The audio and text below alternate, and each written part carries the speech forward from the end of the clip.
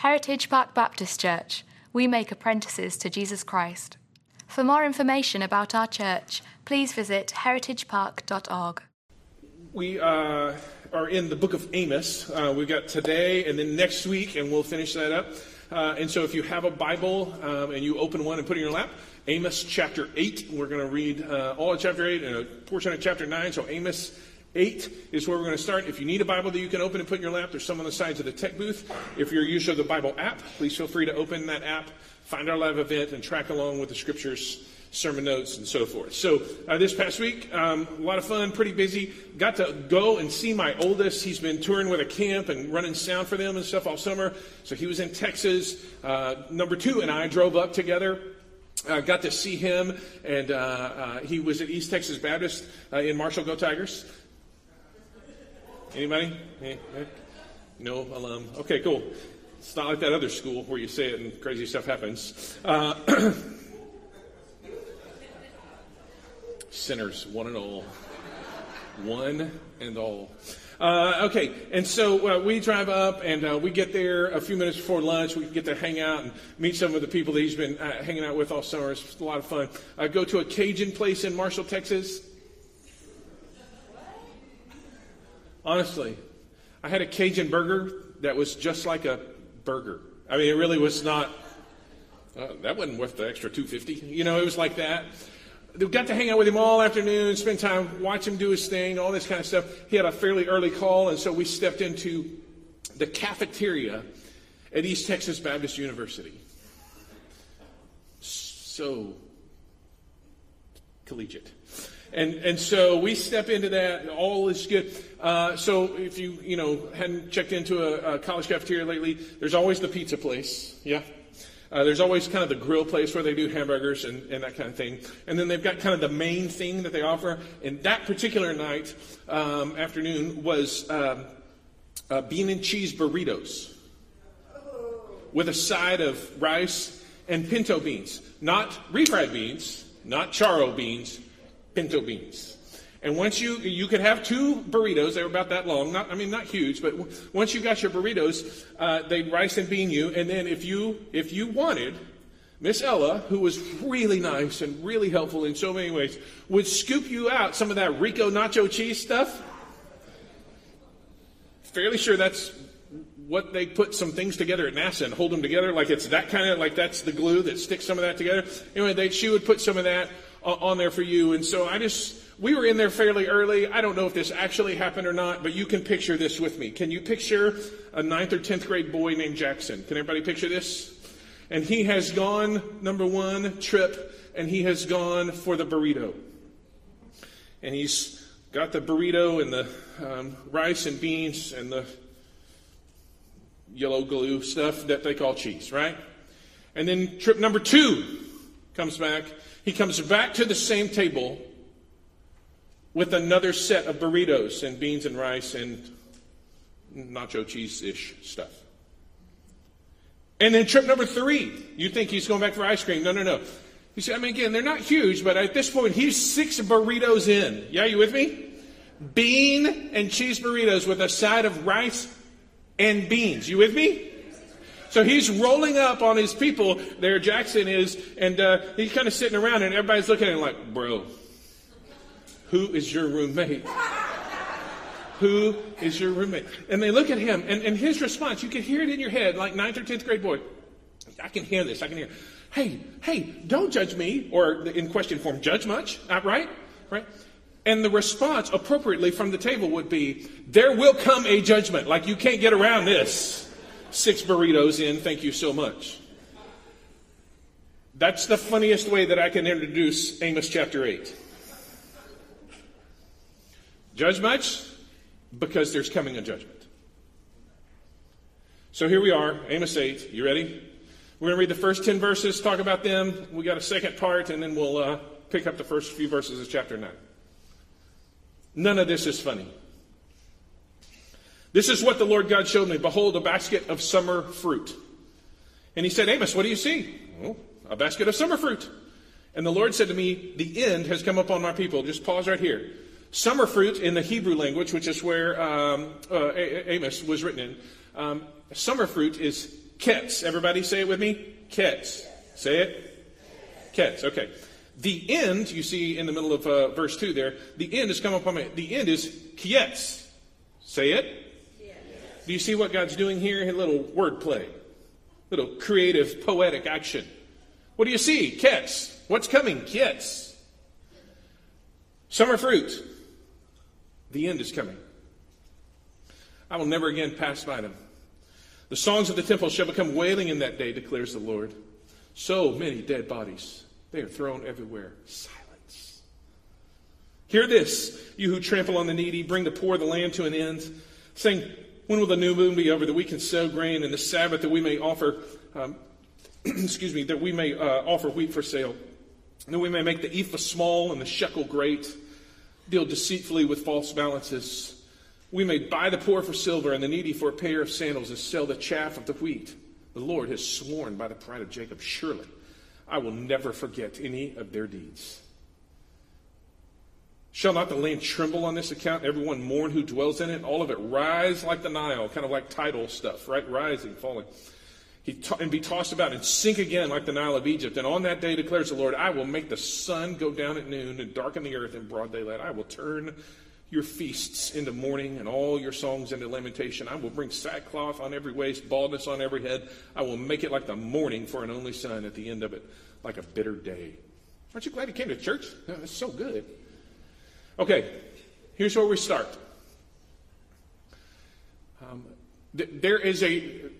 Amos is announcing the judgment of God upon his people because of their sin. And we'll talk about what specifically they are. But let's start with this clear thought that the judgment that he is announcing is very rational. It's rational. Paul says it this way in Romans 6, verse 23. The wages of sin, if you've been around church, maybe you know this verse. The wages of sin is, everybody, death. This is not just Paul in Romans 6, though. This is Genesis chapter 3, Genesis 22.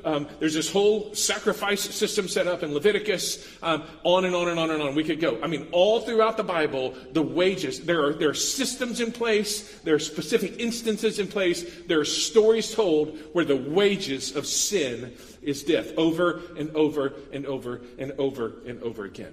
And in fact, the judgment that Amos announces here is so catastrophic that the things that should be blessings, like summer fruit, ketz, become, they end up pointing out judgment, ketz. Like summer fruit, I mean, apple, delicious, awesome, right?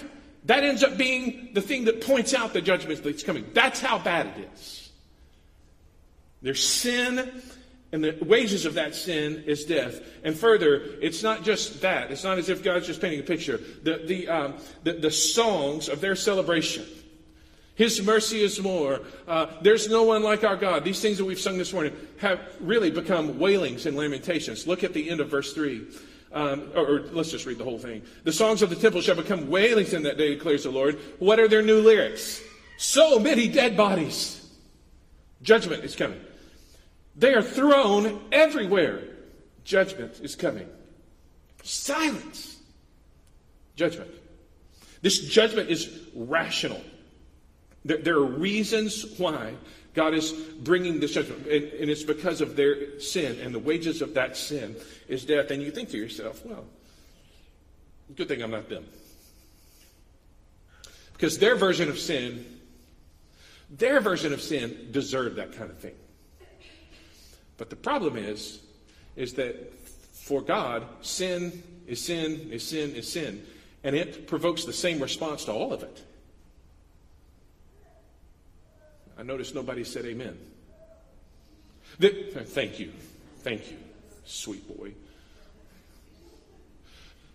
Their version of sin is not my version of sin, and so God probably should get them, but me. What was their version of sin? Let's talk about that for a second. Look, if you will, in verse 4. Hear this, you who trample on the needy and bring the poor of the land to an end. Same word as in verse 2. There was this inhumanity. That they used their life and structure and resources and that kind of thing, and they used it in a way that they assumed that life was a zero-sum game. I win a lot, you lose a lot. I'm trampling on the poor. I am, as it says here, bringing the poor of the land to an end. I'm trampling on the needy. So I pretend it's zero-sum. Instead of a God who blesses me in abundance, oh, well, if I don't take from you what is yours, then guess what? I may be out. And so I'm going to use whatever I can. I'm going to leverage whatever I can to make sure that I get and you don't necessarily get. There's inhumanity there. But that's not all. There's more. Verse 5. When will the new moon be over? We can celebrate. And the Sabbath. So there's a religious hypocrisy here. Yes, let's have a festival to the new moon, for the new moon. That's great. Yes, let's pause on Sabbath, just like God said. But really what I'm asking is, when is Sabbath going to be over? Because we got business to do here. When is that little festival going to be over? So I'm willing to give myself to the external versions of religion, but inside I'm like, tick-tock, pal, let's get this thing done with. A religious hypocrisy. There's an inhumanity, and there's a religious hypocrisy. And then just listen to the greed. When will the new moon be over that we may sell grain? Sabbath, we may have wheat for sale. We may make the ephah small and the shekel great and deal deceitfully with false balances. Do you hear the greed there? Ephah and shekel, they're measurements. You'd come and you'd pour out your grain, and they'd put it on a scale, and then put rocks on this side, and they would game it such that you were getting less and less and less and less for more and more and more and more cost. And one of the things that the Bible says in Proverbs, God, this is an abomination before God. That's how he talks about it. It is worthy of damnation, worthy of judgment. You go cheating people like that on your tax return, on your time card, whatever it may be, that kind of false scale, that kind of improper balancing there. He doesn't like that. Verse 6 now. And that we may buy the poor for silver. Not even gold, folks, silver. I'm going to leverage the debt that you owe me to make sure that you're in my servitude forever. And the needy for a pair of sandals. And I'll even sell the chaff of the wheat. I'll just stick some filler in there, is what he's saying. Inhumanity. Religious hypocrisy. Sabbath and new moon. Greed. Here's what I want to say, just to make sure that we're on the same page here. Sin is sin is sin, and God's response to all of it is the exact same. The wages of sin is death. And in this particular instance, one of these is my relationship to God, that religious hypocrisy part. But there are two different instances, both the inhumanity and the greed, that are on this level right here, like you and me level. And God sees all of it the same, and he is bringing judgment because of all of it. Now, I say that to point out, again, it's not like you and I ever think this. Oh, they don't sin like me, so surely they're worse sinners. They're worse sinners than me, yeah? I mean, my version of sin is not near as bad as that person's version of sin. Yeah? Yeah? There was a little murmur there. I had this conversation. I think I mentioned this, but a few months ago I had this conversation. Somebody kind of popped their head in my office. Hey, can I ask you a question? Sure. This person had a specific question about a specific kind of sin. And they said, hey, if a person who was like this came in to our church, like on Sunday morning, what would we do? Well, I mean, sinners come into our church all the time like that. That's you and me. Like, look down the road. You've got some grade A expert sinners in your row right this moment. And so what do? We point them to Jesus always. This is what we do. Sin is sin is sin, and God's response is the same to every bit of it. And then look just how bad it really is that even nature, even the earth itself gets just how bad it is. Verse 8, shall not the land tremble on this account? Everyone who dwells in it, all of it rise like the Nile, be tossed and sink again like the Nile of Egypt. So tidal stuff, up and down. On that day, he says, declares the Lord, I will make the sun go down at noon, darken the earth in broad daylight, feasts into mourning, songs into lamentations, sackcloth on every waist, baldness on every head, and mourning like the mourning for an only son, at the end of it like a bitter day. Even the earth can't handle the judgment. This is what Paul says again in the book of Romans chapter 8. He says all of creation is kind of under this binding of God for the moment. And what is it doing? The Bible describes the earth as groaning about this. Why? Not because God's so mean, but because it is not designed to work this way. And so the judgment is rational. And before we run away, we'll close with this as well, but before we run away, you know what this means? Is that every person on your row right now, including the person who's occupying your seat, needs a Savior. Every one of us needs a Savior. The wages of our sin is death. Not just their sin is their death. Our sin is our death. The wages of sin is death. And so that is why we need a Savior. Right here at the get-go, Amos is pointing this out, and he's letting us, if you will, feel the weight of this, so that we go, God, we need a Savior. Judgment is rational. The second part of this, it's bad enough, the first 10 verses, but here's another expression of judgment. And it's terrifying. Verse 11. Behold, the days are coming, declares the Lord God, when I will send a famine on the land. Not a famine of bread, nor a thirst for water. That'd be bad enough. But of hearing the words of the Lord. They shall wander from sea to sea, from north to east, shall run to and fro, seek the word of the Lord, but they shall not find it. In that day the lovely virgins and the young men shall faint for thirst. Those who swear by the guilt of Samaria and say, as your God lives, O Dan, as the way of Beersheba lives, they shall fall and never rise again. Judgment in this particular case also can express itself, God is saying here, as withdrawal. God just pulls back. You want it your way, this is what you get. Again, I keep pointing to the book of Romans. Romans chapter 1, this is how Paul describes it. Hey, God gives them over. He gives them over. He gives them over. You want it this way. I'm going to let you have it this way. And that's not God's kindness to you folks. That's God's judgment. You want to keep walking your own way. I may very well let you. Judgment is withdrawal.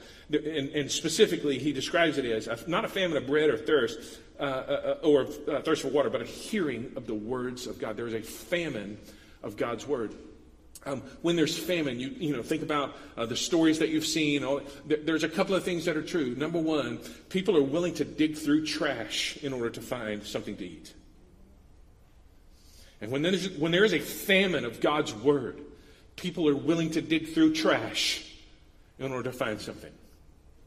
It lines bookshelves and YouTube videos and all sorts of things. A famine of God's word. People are willing, they're that desperate to feed themselves.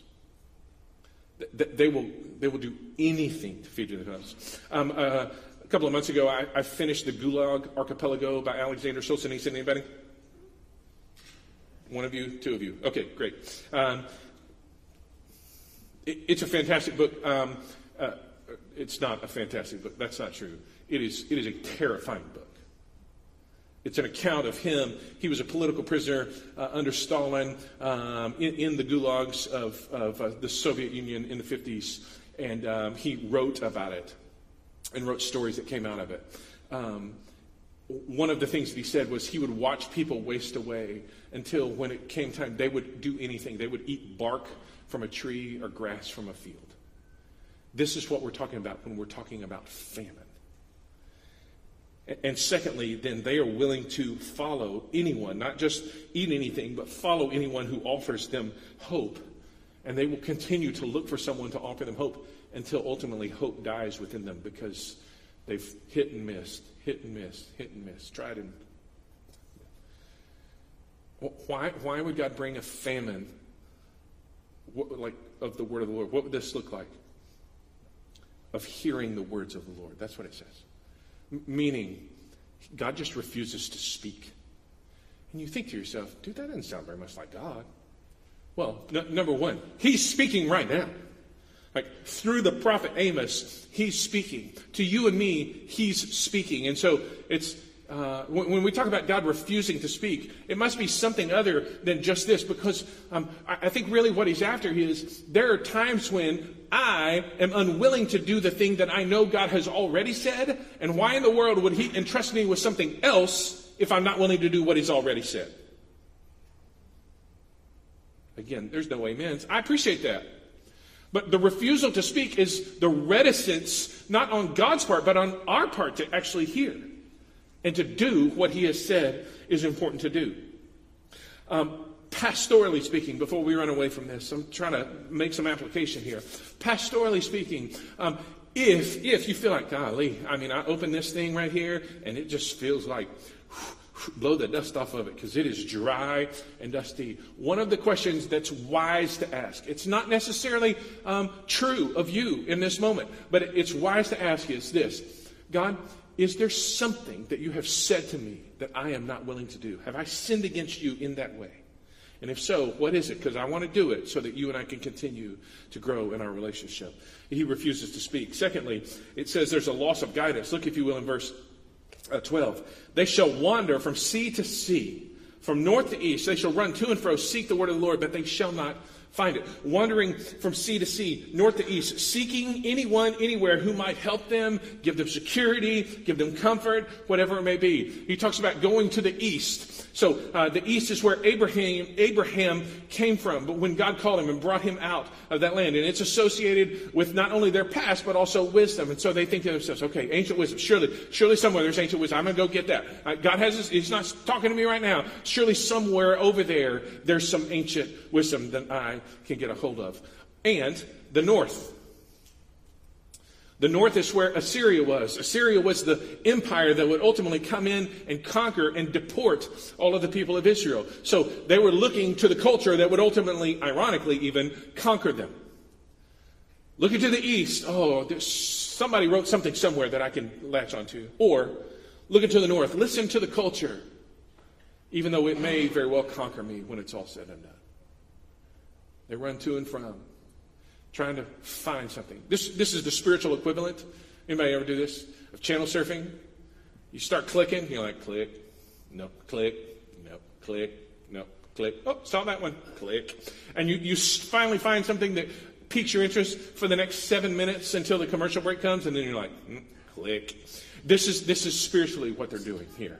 A loss of guidance.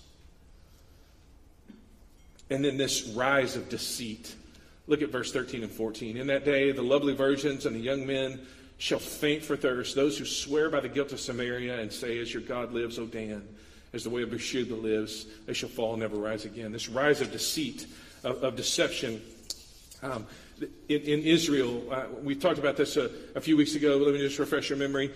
They made golden calves and put in different places in the country so that people would come and bow down to the golden calf. They didn't want them going to Jerusalem to worship. That's a different territory at this point. They wanted them worshiping there. And so you've got this rise of deception where they were just consistently inviting people to worship at their place, in their way, that kind of thing. Church family, listen to me. One of the things that happens when God withdraws his word and we quit paying attention to what he has said is this rise of deception, because there will always be people who invite you to worship all of God with a part of you, or part of God with all of you. There will always be people who invite you to worship all of God with part of you. God, you can have my Sunday. Here it is. I give you my best 3 hours on Sunday morning.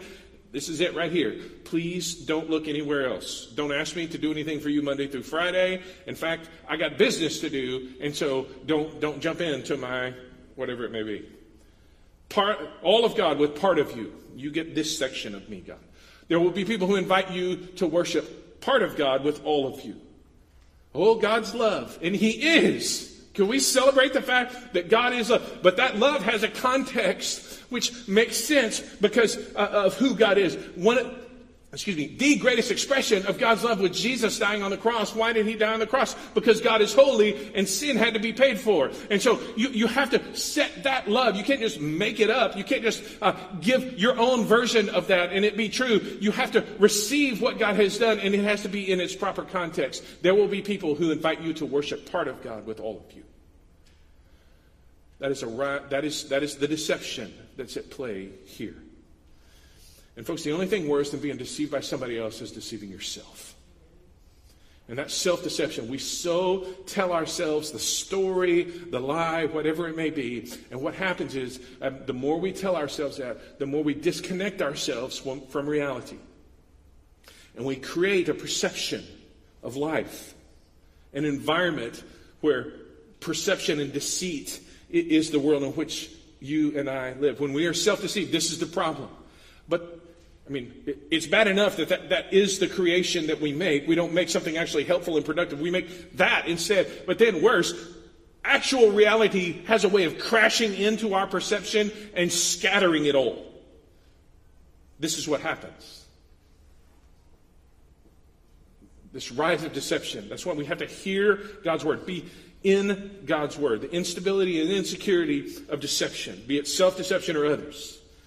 It falls to the reality of the world, of the world, and we have to be in the Word in order to handle that. I just give you a couple of points here, real quick.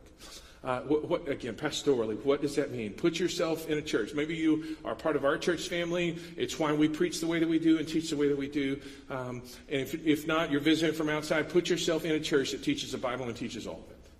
Do that. There are churches that don't. Be a part of a church that does, okay? Number two, you need to open this book on the regular, folks. Like, be in the Bible. Open it up. Don't read about what somebody else says about it. Read it, okay? Don't just, take your favorite podcast. Read the Bible. Be in the book. Why? Because God has given us this book. And He speaks through the Word. And then lastly, be a part of a group, a collection of people that you're not looking at the back of their heads like you are right now, but be a part of a group that you have a Bible open in front of you and you're looking in somebody else's eyes as you're doing this. In our particular context, we do this through Sunday school, small groups, and Bible studies, and we want you to be involved in one of those. Be a part of that.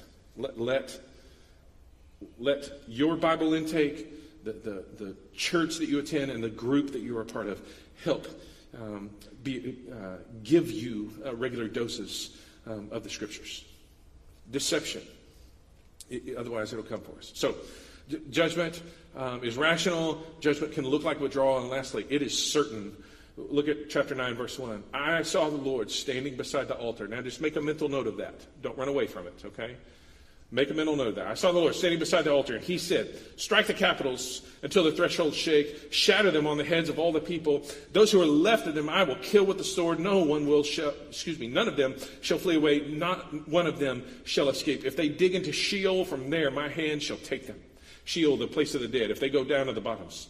If they climb up to the heavens, from there I will bring them down. If they hide themselves on the top of Carmel, this mountain, from there I will search them out and take them. If they hide from my sight at the bottom of the sea, there I will command the serpent, and it shall bite them. And if they go into captivity before their enemies, there I will command the sword, and it shall kill them. And I will fix my eyes upon them for evil and not for good. Let me just pause here. When it talks about certainty, here's what I want you to hear. Because sin, the wages of sin is death, here's what I want you to know. No sin and no sinner escapes accountability. We structure our world, and we long for the day when I am not accountable. But no sin or sinner shall escape the accountability. And you think to yourself, well, dude, Amos, man, that cat's just having a bad day. Like, saw the summer fruit and it was the end and da-da-da. God, he just sounds, judgy. No, because no sin or sinner will escape. Well, maybe Amos just woke up on the wrong side of the bed. Listen, here's the deal. This is not just an Old Testament concept that people will not escape. If you're in the heights, you don't escape. You're in the depths, you don't escape. Over here, over there, it doesn't really matter. No sin or sinner will escape accountability. Here's how the New Testament expresses this. This is 2 Corinthians 5:10. Look at it. For we must, everybody, what is that next word? All. Okay, so let's just pause. Who escapes this? Nobody, because we're all a part of this. We're all a part of all. Therefore, that's you and that's me. For we must all appear before, and then what? The next three words there are, what do we appear before? The judgment seat. The judgment seat. Well, that doesn't sound like a very nice New Testament. We must all appear before the judgment seat of Christ, so that each one may receive what is due for what he has done in the body, whether good or evil. Folks, there is coming a day in your life and mine where I will stand, you will stand before Jesus himself in blazing glory with all of his glory given back to him, the Son of God marked with nails, where they pierced him, where he died for sin, and where he victoriously rose again. This Jesus is the one who will sit on the judgment seat, and I will stand and give an account, not only for the words that I say and the things that I type, but also for the actions that I took or didn't take, and the attitudes and the thoughts that I entertained or expressed. Listen, we will all stand before the judgment seat of Christ, every one of us. No sin and no sinner escapes accountability.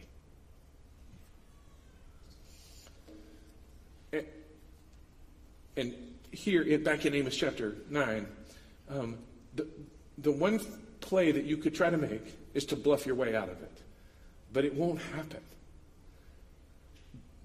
The Lord God of hosts, he who touches the earth and it melts, all who dwell in it mourn, all of it rises like the Nile, sinks again like the Nile of Egypt, who builds his upper chambers in the heavens, who founds his vault upon the earth, calls for the waters of the sea, pours them out upon the surface. The Lord is his name. Here we go, verse 7.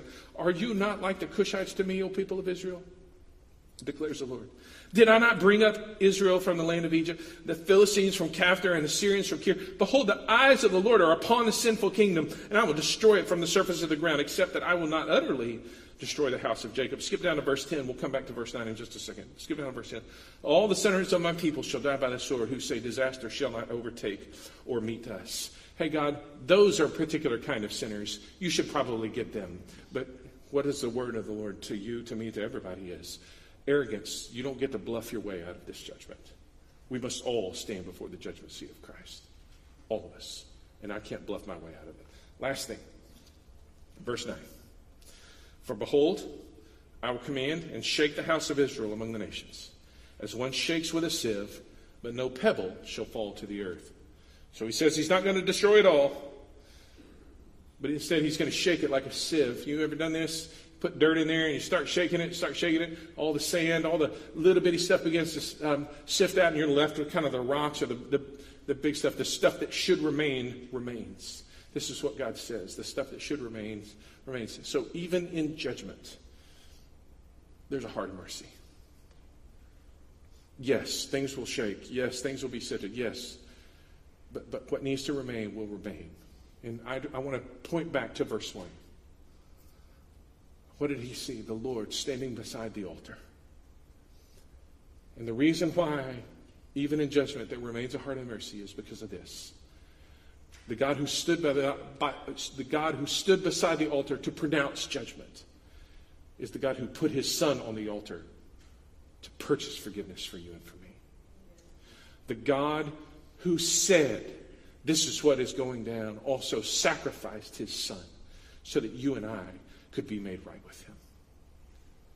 Now, for every believer in here, that is the very heartbeat of everything that we gather for on Sunday morning. It is the gospel. It is the good news that Jesus left heaven and came to earth and died on a cross in our place and for our sins, rose victoriously and ascended gloriously to the right hand of God Almighty. This is the story that we tell over and over and over again. God has stepped in to make a sacrifice for you and for me.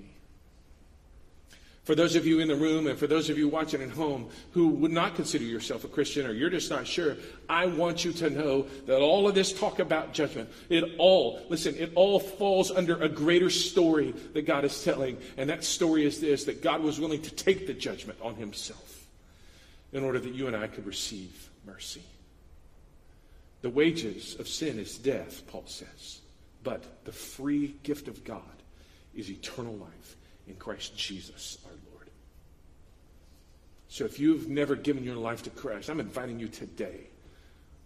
When I pray in just a moment, you take a moment and you say, God, I'm giving my life to you. Please forgive me and take over my life. And he will. He will wash you clean. He will forgive you. And you will be a new person when you walk out of this room. And for some of you, just because you've been lugging it around like this really broken piece of luggage, just like two wheels are off and you can't get it to roll like it's supposed to. You're dragging it around and going, I'm sure that I have to continue to carry this. I want you to hear me say that God who spoke judgment from the altar is the one who set his son on that altar and gave himself for you. You can let go of your baggage. You can let go of your shame. You can be done with your sin.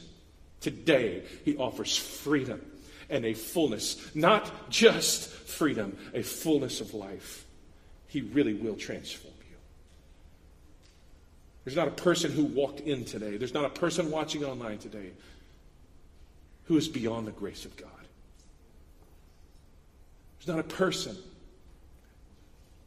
outside of his passionate pursuit who's like, God's like, go ahead. Man, he is pursuing you today. And I want you to hear me say, you can turn and give your life to Jesus. You can turn and let him do his liberating work in you and produce in you exactly what he wants to produce. You can walk out of here with the transformative power of Jesus at work in your life. Surrender to him today. Give your stuff to him today. Offer yourself to him today. Say what you need to say to him today. Let me pray for us. We'll have a song of response and then a couple of announcements. We'll get out of here. Take a moment, bow your head. If you need to say something to the Lord, you feel free to do so.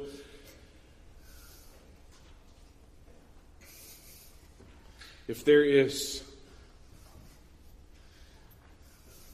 sin in your life, I want you to know what he said in 1 John is still very true.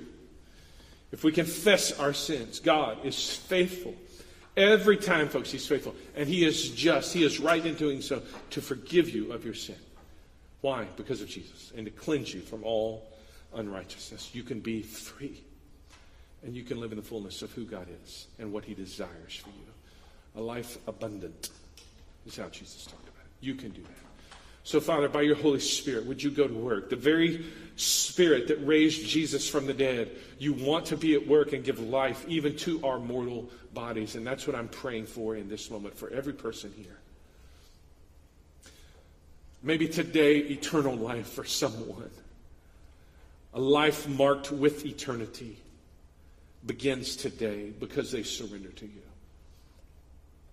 For some, a freedom from all the shame and all the junk and all the stuff, all the ways that other people have pronounced judgment over them. They're surrendering it to you because of your incredible love for them and your power that raised Jesus from the dead. Whatever it is, let this word soak down into us. Let's not pretend to hide anything from you. David the psalmist said, when I closed my lips and didn't confess my sin, my bones dried up as in the heat of summer. We know what the heat of summer feels like. And that's what our sin is doing to us inside. We're melting, God. So thank you for the invitation to confess it. Thank you for the invitation to surrender it. Please do that here. Thank you for your mercy that is available to us because of who Jesus is.